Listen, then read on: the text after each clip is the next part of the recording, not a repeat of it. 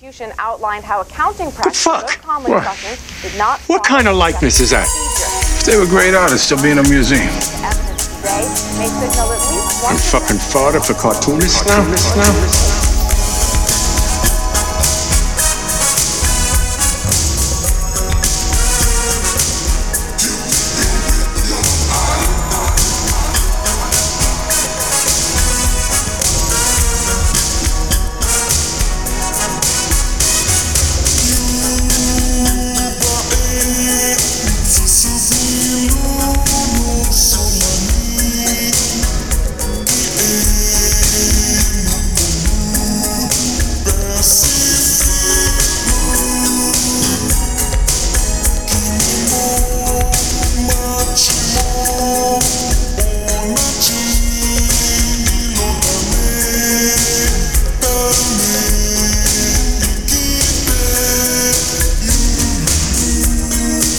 It's time for another episode of your favorite comics podcast, Gutter Boys. Gutter Boys is a small press comics podcast about the ins, the outs, the highs, and the very deep, endless lows of making comics. I'm your host, JB, with my co-host, Cam. On this episode 70, the big 7-0, we are getting near retirement age at this point. Yeah. We're pulling again from the Hocking Hills vault. And this is actually the last of it, I think. The last interview from Hocking Hills. We got some mileage out of that. We really did. Shout out MS. Yeah, for real. And all of the beautiful interviews we had. On this episode, we're joined with Emmy Guinness, Columbus-based cartoonist and current associate professor of comics and narrative practice at the Columbus College of Art and Design. Her works include Baseline Boulevard and The Plunge, both on Kilgore Books. Yeah, I gotta say, Baseline Boulevard, excellent comic. I recommend everybody buy that book if you have not bought that. Get it from Kilgore or Emmy if they have copies. Excellent comic. It's a wordless comic, very beautiful. And The Plunge is also really great too. It's very different. It is very different. Just keep that in mind. We're going to keep this intro short. There's not a whole lot of news to cover this time around. I feel like we went pretty hard on the... We've been covering the news on our Patreon the past couple episodes. We went real hard on that one. The last Patreon episode was jam-packed full of news. And depression. And depression and gossip. And did you see the comment section of the last post? No. There was only one comment, and it said, "Jesus Christ, JB, are you okay?" Yes. No. Yes. Patreon.com/gutterboys or gutterboys.top if you want to check that out. We have been putting out free episodes. We have another one coming out next week, next Monday on the main feed. Did we decide what that one was yet? I think we're going to put up probably the last Ramon one we did. With Jazz Heiss, yeah. Jazz Heiss. Yeah, okay, yeah. Cool. Hell yeah. There were a couple of others I wanted to put up too. I don't know. We might extend it, but we'll see. Yeah, let us know. Let us know what's up. Although those numbers haven't been going up, so maybe not. Maybe we'll just keep them stashed away. In fact, we're going to take it down.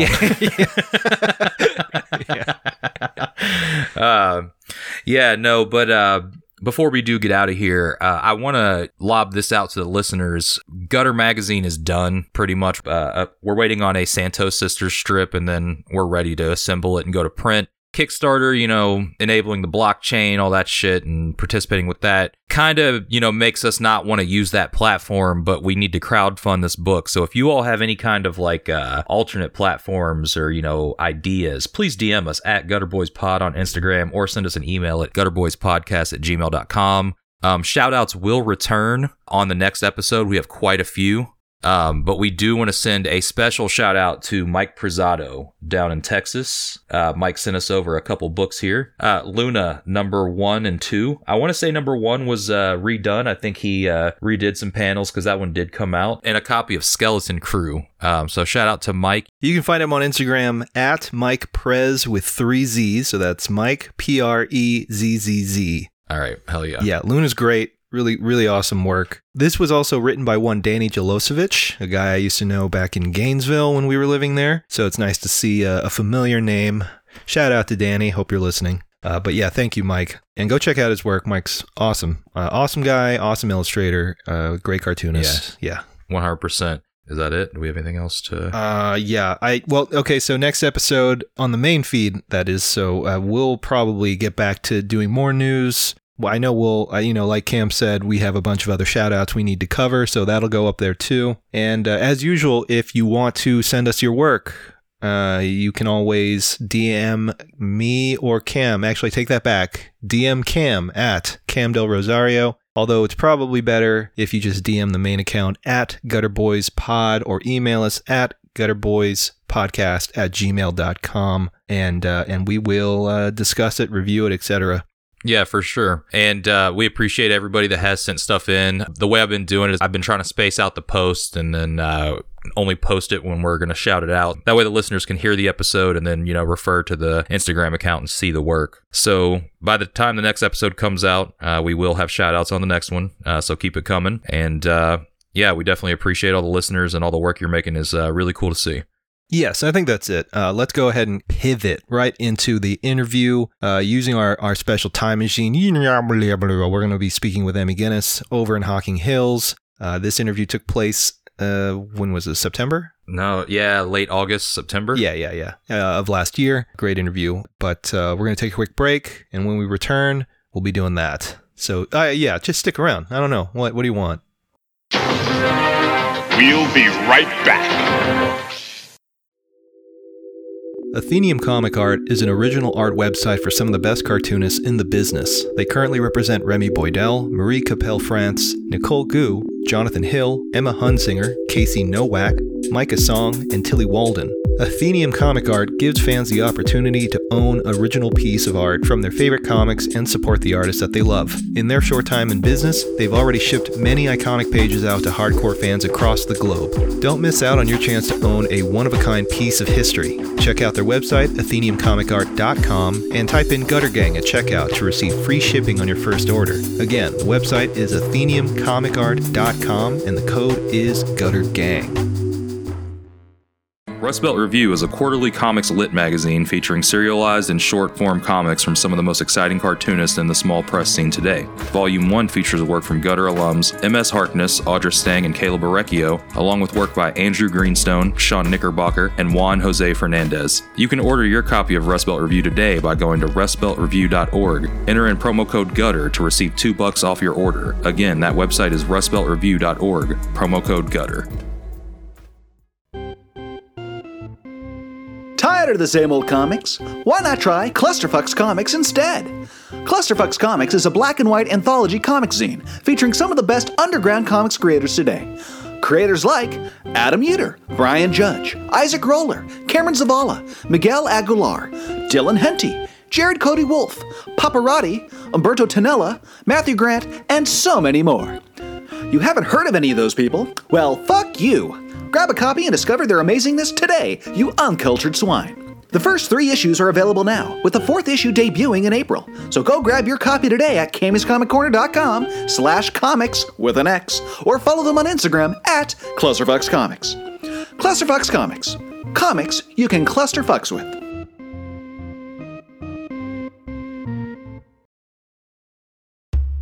The Last Aviatrix is a post-nuclear adventure comic by independent, Los Angeles-based cartoonist Buster Cagle. The story follows Summer, our last aviatrix, who pilots the sole-surviving airplane, a nuclear-powered B-29, as she travels the ruined world finding ways to survive and help humanity while dealing with the imminent threat of the Atomborn, a rare breed of atomic wizards that want to see her out of the sky. Her mission becomes complicated when she accidentally picks up Henry, an Atomborn child who wields incredible power, and Clementine, a berserker on a quest for vengeance. Can our aviatrix survive this ruined and irradiated wasteland? Every issue can be read for free on bustercagle.com/comics. Paper copies can be ordered as well, but you can still read it for free. If you like wizards or warplanes, go check it out. Hey Gutter Gang, Cam here to tell you about Soggy Landing again, longtime supporter of the podcast. They recently sent us printed copies of the first 3 chapters to review and are currently posting Chapter 4 online with updates on Instagram. And while I personally haven't seen any of Chapter 4 since I don't read webcomics, I can tell you the first 3 chapters are really fun to read and full of weed-smoking wizards and hijinks. They've also been contributors to Rust Belt Review issues 3 and 4 with some soggy side stories, so make sure to check those out too. You can read Soggy Landing over on Study Group Comics and over on Instagram at Ian Densford or at welcome_to_soggy_landing. Soggy Landing, hell yeah, dude. One day, while combing the beach, Ambar and Alana discovered a pair of beautiful medallions. What happened next changed their lives forever. The Santos Sisters will have you laughing from cover to cover as they fight crime, date dumb dudes, and just deal with everyday life as young women in the world.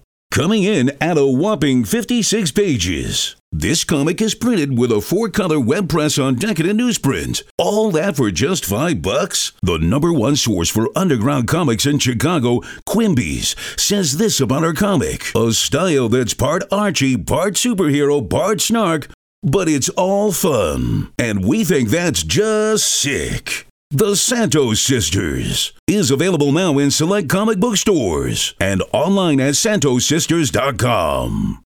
Now, back to our program.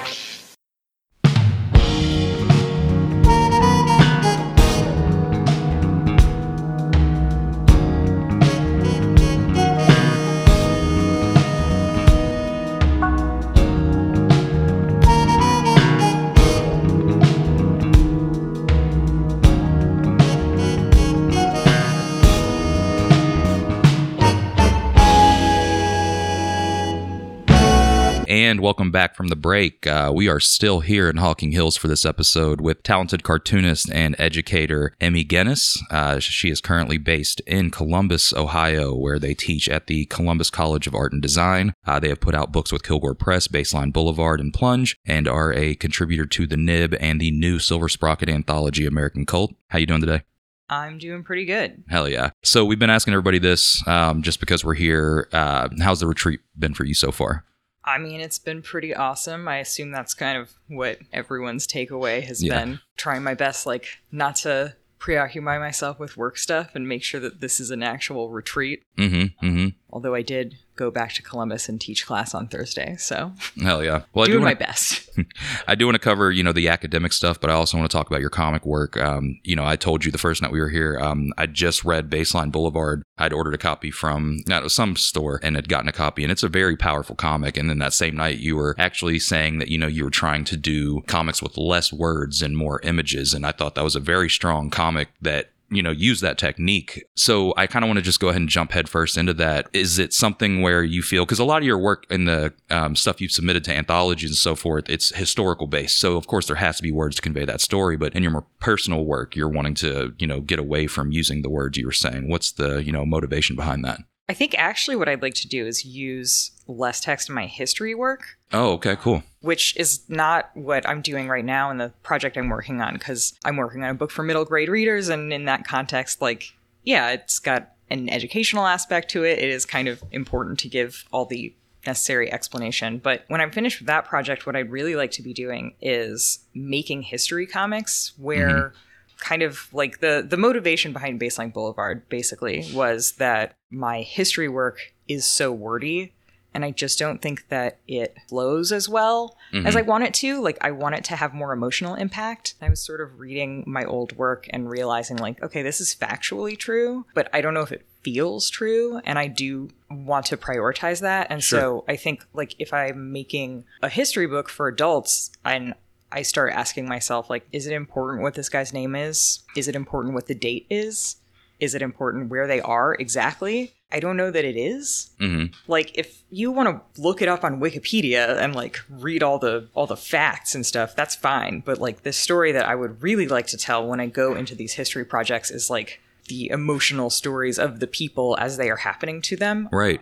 And so, with Baseline Boulevard, there are lots of facts about this life experience that I could lay out and, tangible details, but I don't think that it would make it feel any more true than it does. I'm not sure that those things are necessary to communicate the emotion that I'm trying to put in the book. So I'd really like to be able to play around with how I could translate that possibly into my history work. Totally. But yeah, it's a very different process. So a lot of the work is actually based in nonfiction and, historical. Do you pick the stories, or are you asked to do certain stories? So, when you contribute somewhere like The Nib or, American Cult, are these, projects, or even with Plunge, that's a book you put out yourself. Are these things that you're interested in? You feel like you want to tell these stories? Is it kind of a mix of both where someone asks you to tell a story? It's definitely motivated by what I'm interested in. Hell So, yeah. like the stuff for the nib usually, or at least for the online nib, I would pitch them something. And for the print version of the nib, each one has a theme. And so they'll do a call out and if you have something to pitch them. So when they did the scams one, and I had been getting calls for pitches and emails from them being like, I'm working on a book, like I really can't right now. And I saw the scams one and I was like on a break from my book at the time. And I was already working on the American Cult project. Yeah. And I was like, I don't really have time to do this. But the scams theme is like, it was too tempting and I knew what I would pitch them. And I'm like, I have to do it. And so I like write them back. I'm like, there's this guy and he puts goat testicles into other people's scrotums and I can't not make a comic about it, obviously. And so I was working on the American Cult piece and the scams piece at the same time. But yeah, like with the American Cult thing, I reached out to Robin and, I'm interested in weird occult stuff and bizarre pseudoscience stuff, hence that kind of subject matter in those two pieces. But so I just pitched a couple of cults that I thought might be fun to do and got the green light for Oneida. And so I went in that direction. Very cool. So I want to kind of explore your relationship with comics starting early on, like your earliest interactions with them, and then kind of how you got to your path to where you currently are now, where you are a cartoonist who's working. I want to kind of, talk about the education stuff, but I really want to focus on, your journey in comics and, what brought you here. So if you could elaborate a little bit on that. Yeah, I have a really non-traditional, I guess, path in comics in that I feel like most cartoonists are like, I came out of the womb with a nib, which sounds awful for moms. Don't do that. But I did not come out of the womb with a nib. I read comics like any other kid reads comics and I doodled stuff and, but I was not like, I'm an artist really early on at any point. And I got a degree in art history in college. Incorrect. Oh no. Good. Yeah, sorry. Go ahead. Someone's clothes are done. There's laundry. Yeah. Stand corrected.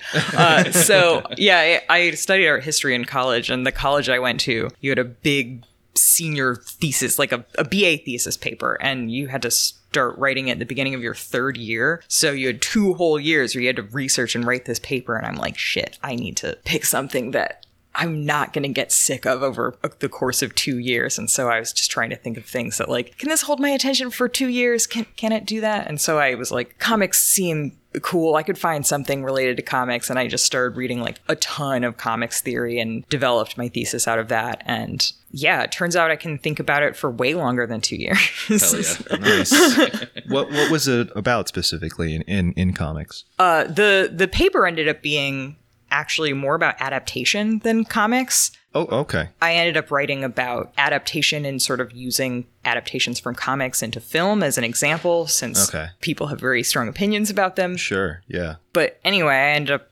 obviously reading a ton of comics theory and thinking a lot about like what a comic is and like how storytelling functions in a comic in order to like analyze the difference between how storytelling functions in film and all of that. And then just coincidentally, the last quarter that I was in school, Ivan Brunetti was teaching a class as a visiting professor. I was like, this will be fun. I can take a comics class after reading about this for 2 years. Can't draw or anything, but I had a lot of fun and realized like I wasn't terrible at it. Like, definitely did not have drawing chops, but I could tell a story because I was very familiar with how comics function. Right. And like the language of comics. And then emailed him afterwards and was like, what if I wanted to do this for real? Yeah. Also, this is the second time Ivan Brunetti's been shouted out this trip. Yeah. Oh, really? Yeah. We were talking to Alex on the last episode, and we asked him, what are your top 3 Chicago cartoonists? And Ivan Brunetti was number 1. Oh, so, yeah. No, I mean, I really am only a cartoonist because Ivan Brunetti told me that I could. Okay, that's fair. All right. Yeah. So, I mean, you touched on feeling like you were not prepared on like a technical level. Yeah. Okay. So at what point did that change where you had a little more, where you developed confidence in your own abilities as an artist in comics? So I went to grad school at SCAD and got my MFA in their heavy air quotes sequential art Yes. department. Yes. And I probably have the same feelings about the term sequential art as a lot of people do. Yes. People ask me when I got my degree and I'm like, comic books. Yeah.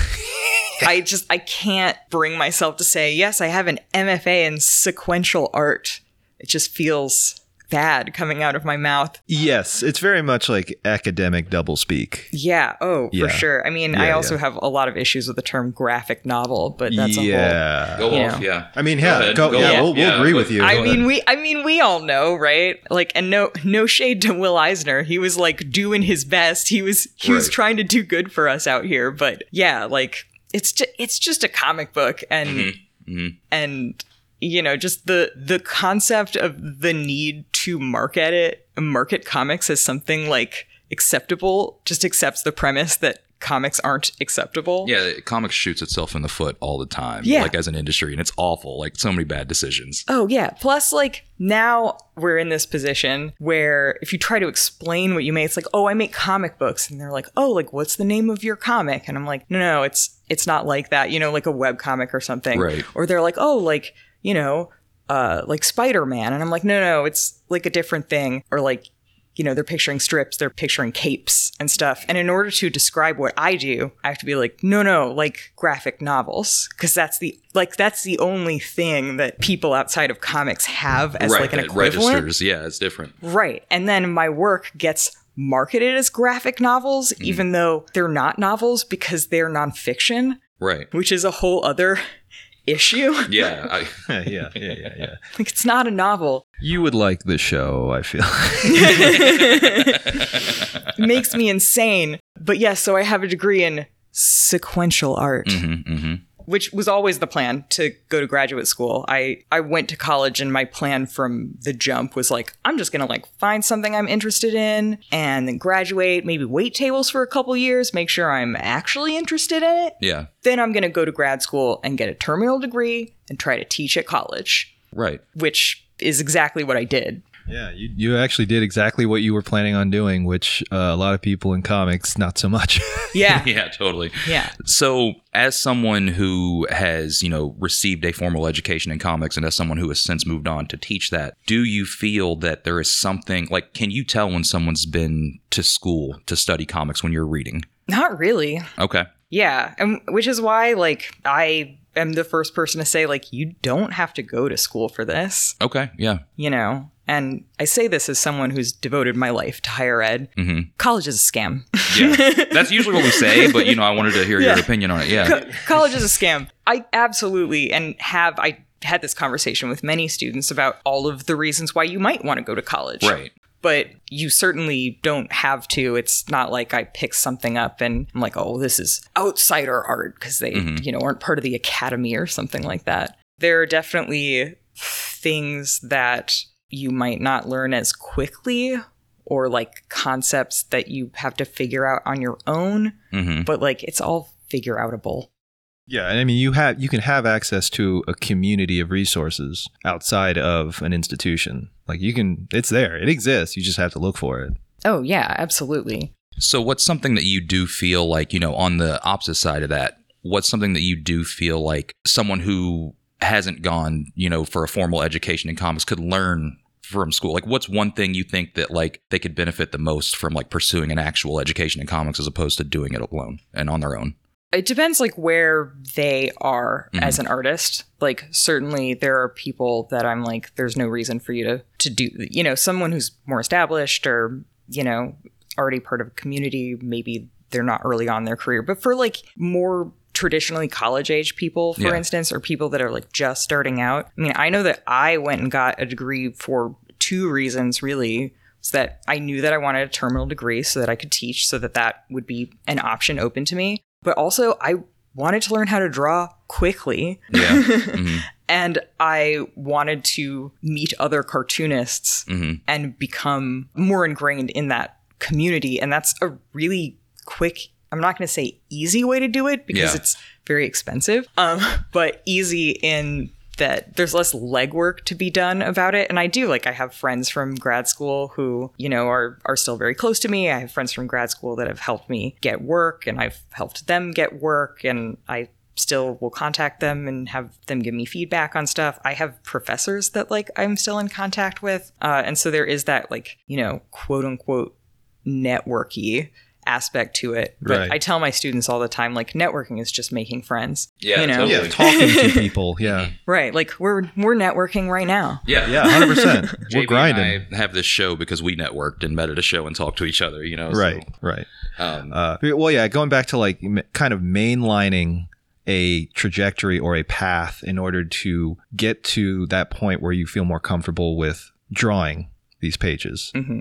Because I'm not a big research guy. Obviously, Cam is, but I did read all the books that you brought with you, and I just assumed you'd been doing this, drawing wise, for a while. Same. Yeah. When you said you went to school because you didn't know how to draw, I was like, what? Yeah. I thought it was the other way around, is that you were drawing comics and you wanted to get into academia, that side, from making them. But that's not the case. No. It's the other way around. Not at all. Yeah. I mean, I've never done comics really outside of an academic context, I guess. It's fucking wild. And it's not that the two are necessarily inherently intertwined. They just happen to be intertwined in my life because I came to comics while I was at college and then pursued it through grad school and immediately went into looking for a teaching job. And so I've always thinking about it in that academic context. And actually, I was having a conversation yesterday or the day before, I think it was, about influences and the way our influences show up in our work. Yeah. I think I was having a conversation with Caroline about lettering because her lettering is amazing. And I was asking her what influences she has for lettering specifically because I'm a huge lettering nerd and I'm I want to see more cool lettering, what Have do you heard got? of defont.com? Oh yes, absolutely. I have a whole Yes. a whole imagined character for defont.com. I in the first lettering class I ever taught, I had pulled up defont.com and pulled some examples from it, and my students and I sort of talked about the hypothetical idea of I feel like Defont sounds like a name, and so yeah, the imaginary character is Defont Sterling, attorney at law. There you go. He's a high-powered lawyer. Mm-hmm. He dresses to the nines, and you don't mess with him in the courtroom Yeah. There you go. because he will take you down. It'll be a graphic novel. Yeah.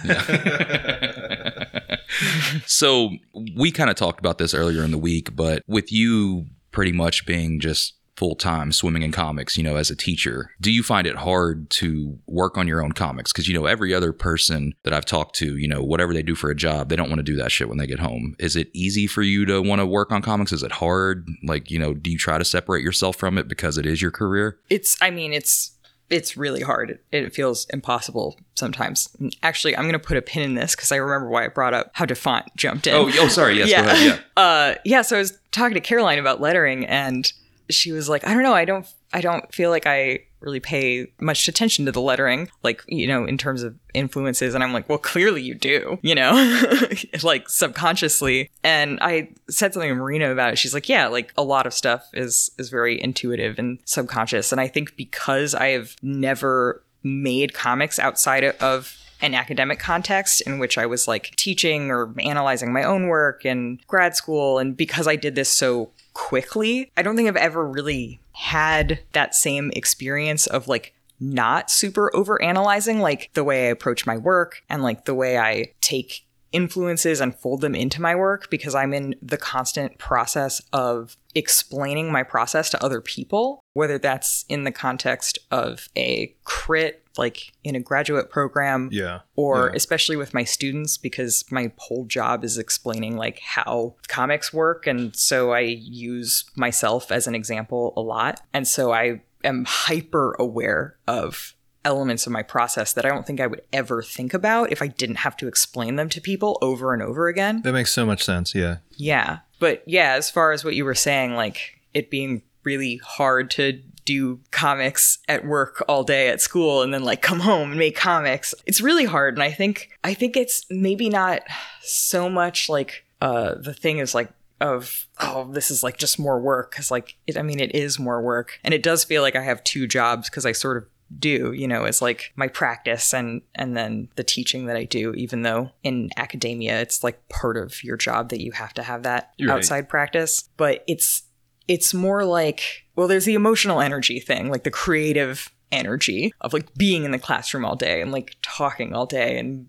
utilizing that creative element of your brain and then coming home and it's like, I can't write something right now. Yeah. My brain is sludge. So there's that, but there's also the trying to separate the two things, because I feel like sometimes it's really hard to take my teacher hat off. I'll be looking at something to work on my book where, whatever, you're like looking for inspiration for layouts. So you're looking at a bunch of like other cartoonists, and it's so impossible for me to not be like, oh, this would be a great example for that lecture. Like that student would really appreciate this. I should show this to them, and like, tagging things to stow away for later lessons. And no, you're supposed to be focusing on your own work right now. Like, stop. Yeah. So it's really hard to separate. And a lot of it is just a time issue of like comics take forever to do. Yes. And teaching is so much work. And I do feel like I'm just always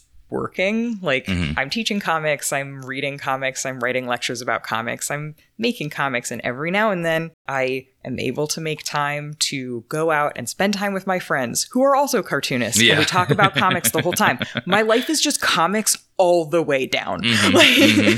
Which like I have no complaints, but it's a very unique experience. It sounds like hell.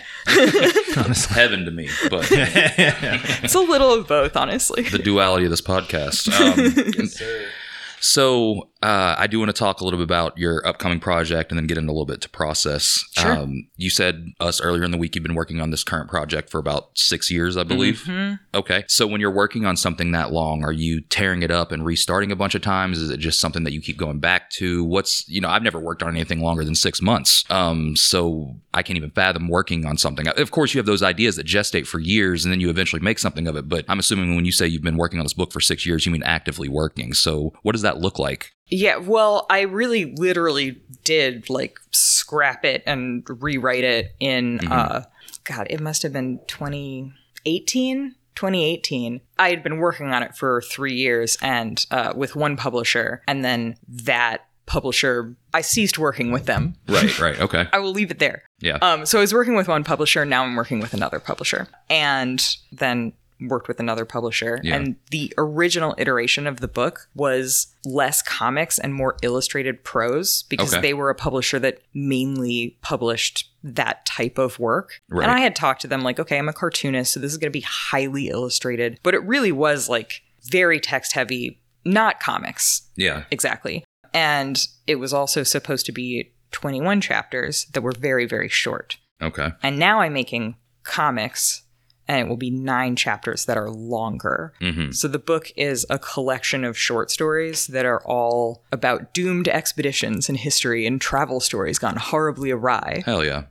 Which is great, but it also involves a lot of research. And I think Ben Toll might come out here tonight. But you'll meet him in Columbus for sure. But I remember talking to Ben about the project when he moved here, and he was immediately called out that when you write a book that's a collection of stories, especially nonfiction, you're doing the research for that many books. Right, yeah, totally. So I spent 3 years writing the first version of the book because there were 21 stories. Yeah. And I was doing research for 21 stories. And now it's just the 9 stories because now I get to expand them out. I have much more than 8 pages, but having a paragraph of text and turning it into a comic is a whole thing. And right.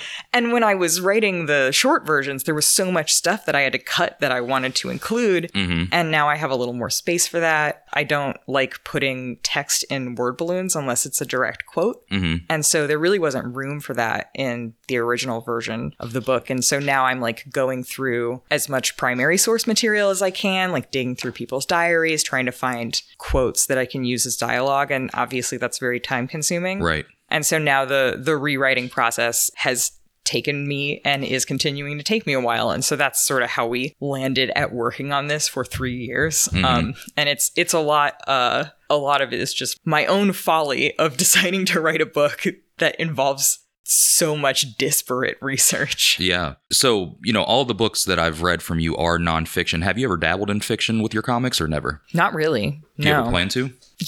I'm not going to rule anything out, but it's never been something that I felt compelled to do. Obviously, seems like there's lots of reasons why it could be fun, but it's just a totally different skill set that I don't even know how I would approach it. And I think I'm also like really drawn to stories that, those like strange but true, or like you can't make this shit up kind of thing, where if it was fiction, it would be like hack or whatever. And so I think that I find a lot of really compelling stuff in nonfiction and sort of have that like, well, why would I make something up when I have this great story right here? I think I also really like the puzzle of it, of like when you write nonfiction, you have so many little details and facts and everything's interconnected. Obviously, like when you're really into history, like every book you read is a crossover because it involves characters from the last thing you read. And then when you're writing it, like all those little interesting connections aren't necessarily like important for the overarching narrative that you're trying to tell. Right. And so it's constructing a narrative from nonfiction is really like sifting through all of the information that you have and trying to pull something that looks like a narrative arc out of it. And it really feels like a puzzle. And I think that I enjoy that process a lot. And I don't know, like maybe someone who works in fiction could talk more about how maybe the process of writing fiction is similar, but I just like haven't had that experience. Yeah. So do you like the research or taking the research and putting it on the page? What's the best part for you? I really like the research, I think. Writing is really hard. It's satisfying when you make it work. I like the research part. And I like the part where I'm inking. And the stuff in between where I make the ideas, I take the ideas, I make them a thing that looks like a story. That's hard and that sucks. It's fun thinking about it, and it's fun when you're like making it look pretty, and all the stuff in between is heinous. Comparing that process specifically with nonfiction to a puzzle is fitting, because like I'm not a big autobio nonfiction guy, but I've done enough to know that you have to take all this information and then you kind of have to pick out what's important and what makes a story. Because at the end of the day, you're trying to tell a story. Otherwise, it would just be an infograph with images. Yeah, exactly. And nobody wants to read that. Like, I mean, you have to be a sociopath to want that. Yeah, and I think that's sort of comes back to my feelings about really wanting to cut as much of the text as I can out of my work. Because I don't want there to be too much information. I don't want it to feel like an infographic, and like it really is about like what's necessary to tell the story, I think about like, is the date necessary a lot? Sure, yeah. Because like a lot of the times it sort of isn't. Right. And that element of comics where you're trying to strike the balance between what information you're getting from the text and what you're getting from the images. And I feel really strongly that like if any information can be gleaned from the images, that's where you should put it. Yeah. Yeah, I look at my early work, and I mean that's when I made Baseline Boulevard, was looking at my early work, and it was so text heavy, and I was like, is this a comic actually? Or am I just illustrating a Wikipedia article? Yeah. Like, why does this need to exist? And more importantly, why does it need to exist as a comic? That's a question that we ask a lot about certain books that are out there. Yes. Yeah. Like I was just thinking about like, okay, I like telling these stories, but like, why is it a comic? Like, why am I not making a film or writing a play or whatever? And so I sort of figure like, if I'm going to make something, I have to make it in a way where it has to be a comic, where I can't tell the story in any other way than through this particular medium, which I guess brings me all the way back to like thinking about adaptation and like what comics are and how they work. But yeah, the infographic thing that you said is interesting, and it's definitely something I'm like hyper aware of. Yeah, no, I mean, I get that just from reading what we have available here, is that obviously you're taking information that you did research on, but the way you're presenting it and the way you are communicating that information through this narrative, it's very clear that it's important, first and foremost, that it is a story being told only through this particular medium. And that's why it's being done that way. Mm-hmm. And not kind of working like, you know, what we said earlier is just like infographics. It's just inane. Like it doesn't need to exist. Right. Exactly. Like, why am I making this? Is it worth my time to make this? Is it worth someone's time to read this? Which is a question to never ask yourself ever. Yeah, no, that's a trap. I know traps when I see them. That is a trap. One question that I did have is since your initial academic work was about comic adaptations into film, have you ever done the reverse, where you're looking at films being adapted into comics?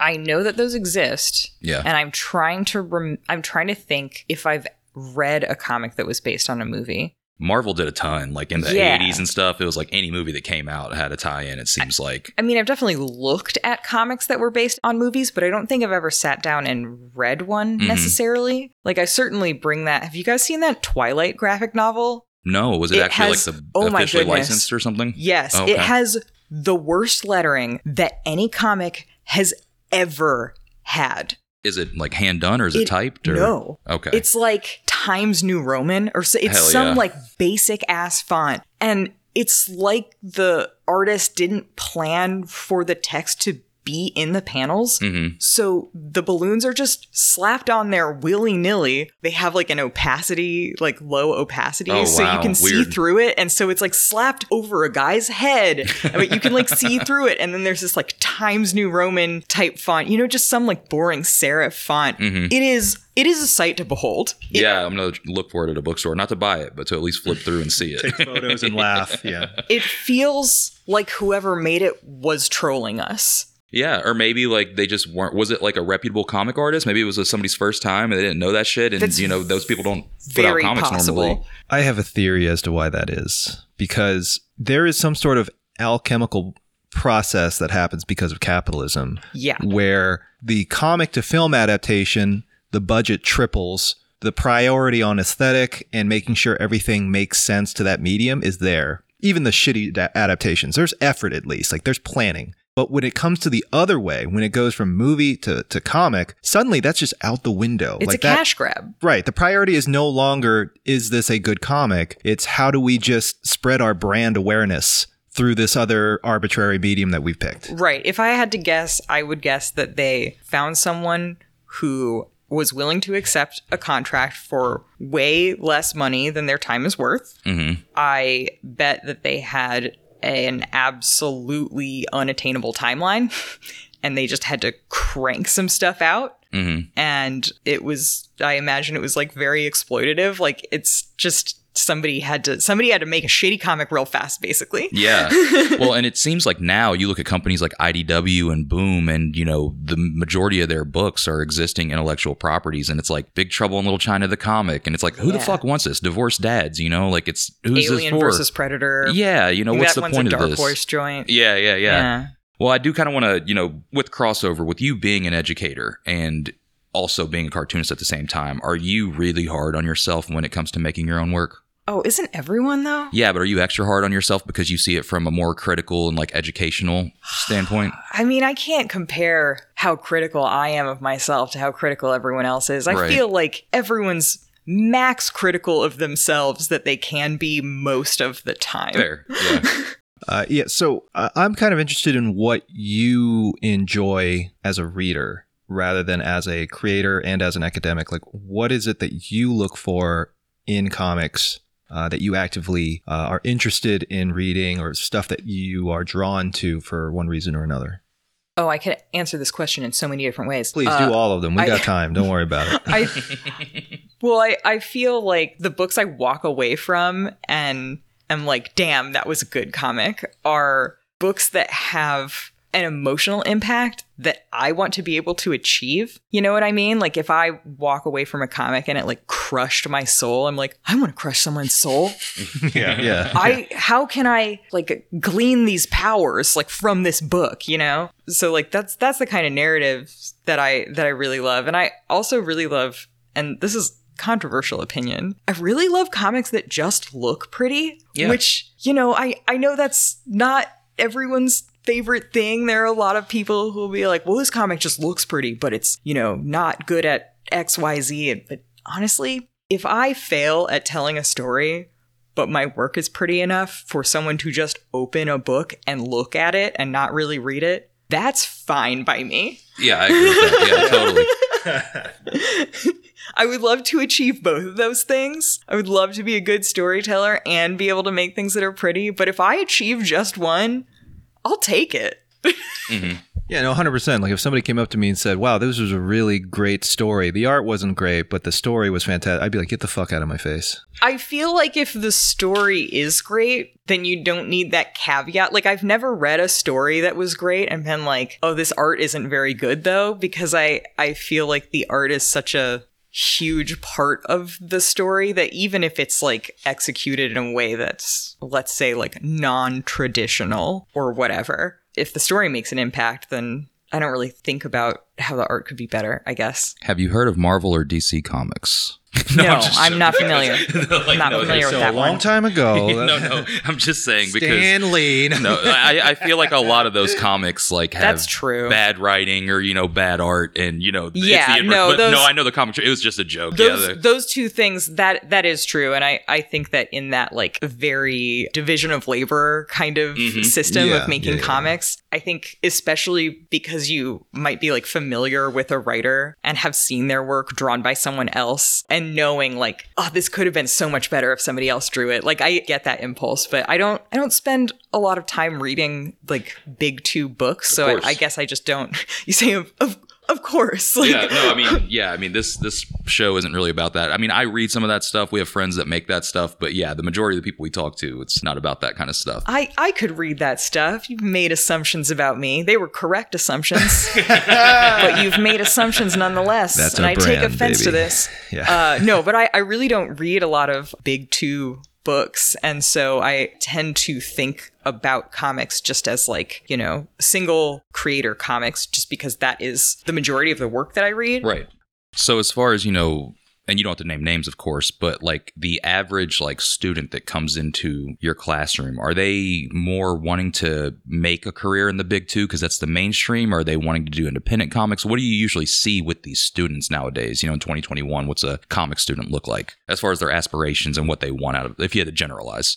Yeah, I mean, we definitely have a fair amount of diversity in terms of like where people want to end up. And also like they're young, so a lot of them aren't really sure where they want to end up yet, which makes sense. I do think that I don't see a lot of students who like their goal is the big two, but the students that I do see that are interested in that tends to not be their only interest. And I think a big part of that is like, there was definitely a time where if you were like, I'm going to be a cartoonist and make comic books, like the big two would be like what you immediately thought of. Of course. But the comics industry has grown so much in so many different directions that I think they're just more aware of all of the different options that are open to them. Like you could do a book with a publisher, or you could do a book on Kickstarter and self-publish that. Or, you know, you could do freelance work and, you know, do a few stories here and a few stories there. Or you could have a webcomic and do it all on your own, or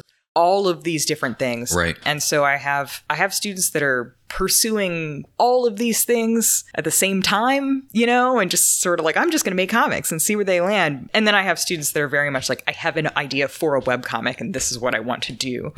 Or students who are making all kinds of comics and don't necessarily have like, I want to be a Marvel artist, like that is my goal. But they might be like, oh, someday I would like to be able to draw a book for Marvel of like you know, this specific character or whatever. Like I really love to work with this writer or something like that. So yeah, you bring up webcomics. Would you say the majority of your students are interested in doing webcomics as kind of like their end goal, or is that only like a small portion of the students?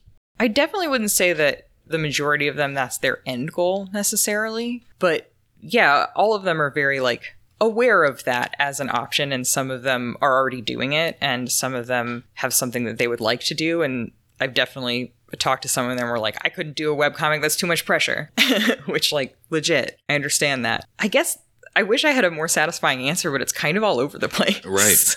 What do you think, as far as like if there was a core curriculum for, comics education, post high school, what do you think the biggest thing missing is? Like if there was one thing that comic educators could all get on the same page about, what do you think it should be?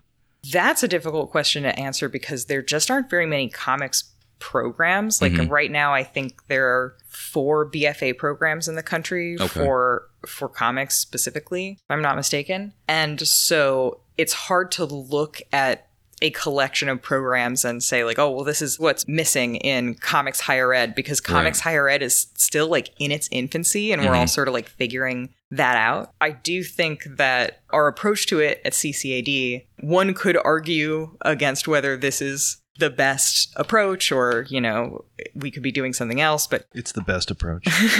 I mean, I think it's the best approach. Not biased or anything. Yeah, not at all. No. But we do teach them like very traditional skills early on in the program, even though like we know that's not how most cartoonists like end up working. Like not everyone draws at like 10 by 15 on Bristol board with nibs and like a Winsor Newton Series 7 and like hand letters everything with their Ames lettering guide. Like most cartoonists don't necessarily do that, but I do think it's great to have the opportunity to construct a program where we start them off that way and then sort of more and more incorporate them being able to pull in whatever other techniques they might want to do. Like obviously we also teach them digital skills and some of them, move more in that direction. A lot of us come to us already with digital skills. Right. And, some of them might want to do watercolor or whatever. But I really like making sure that they have that, mostly because they're going to school. You know what I mean? Like you can learn to make comics without going to school. But if I'm going to give you a piece of paper that says that you're an expert on comics,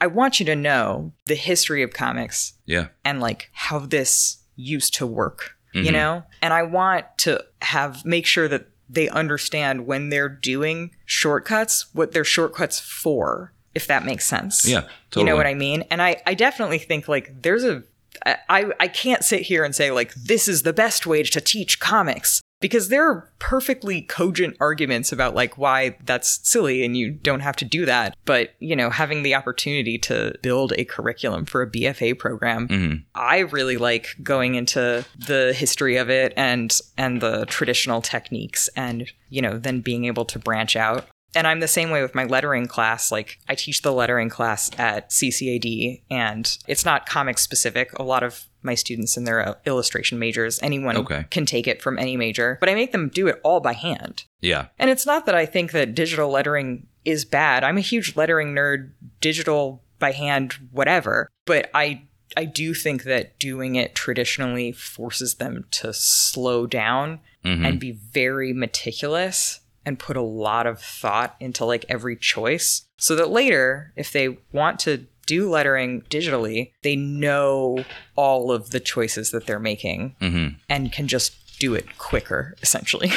Yeah, I mean, it reminds me so much of the pedagogical debates within fine art, especially in photography, this discussion of like, do you need to fundamentally understand how to shoot film and analog first before getting into digital? Like, what is the importance of that? Why can't you just go straight into digital and learn the fundamentals from there? And all the points that you bring up about why you should start from the analog, the standard way of how it was done, is because you are more careful and consistent and decisive about the decisions that you're making when you're making those things. And I think that's something that, it's skimmed over, especially in comics now. Yeah. I also think that it depends on like how you are thinking about school and what the function of school is. Oh, yeah. Like with the photography thing, again, I'll go back to the, we're giving you a piece of paper that says you're an expert. What does that piece of paper mean and what is the function of it? So, maybe it's like the difference between getting a liberal arts education and like a trade school education. I do think, and have expressed to people that I do think that art school is like fair in many ways a trade school. You are learning a specialized skill to go into an industry where you have a specialized skill that you get compensated for, ideally. Don't work for free. If any of my students are listening to this, never work for free. Hell yeah, nobody should work for free. No. That includes contests. Fuck that. Yeah. Yes. Yes, I could go on about that forever. But yeah, so there's definitely a trade school aspect to it. But most art schools do function as a liberal arts education. And I think that when you're constructing a curriculum, you sort of have to decide like what kind of education you want to give someone, what kind of education the institution you're teaching at promises.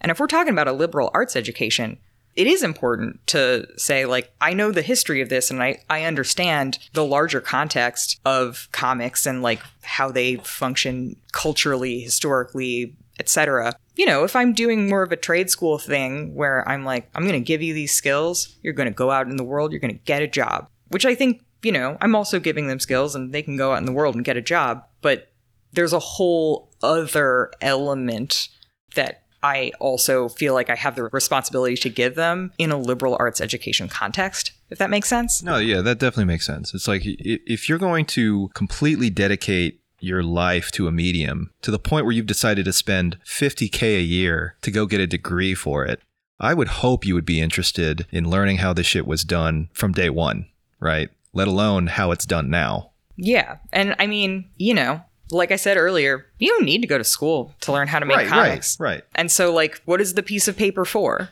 What does the piece of paper signify? Does it signify that you can draw comics? Because, like, you didn't need to get a piece of paper about it. Yeah. You played yourself. Congrats. You just have to print your paper that you drew on. That's making comics. Yeah. Now, correct me if I'm wrong.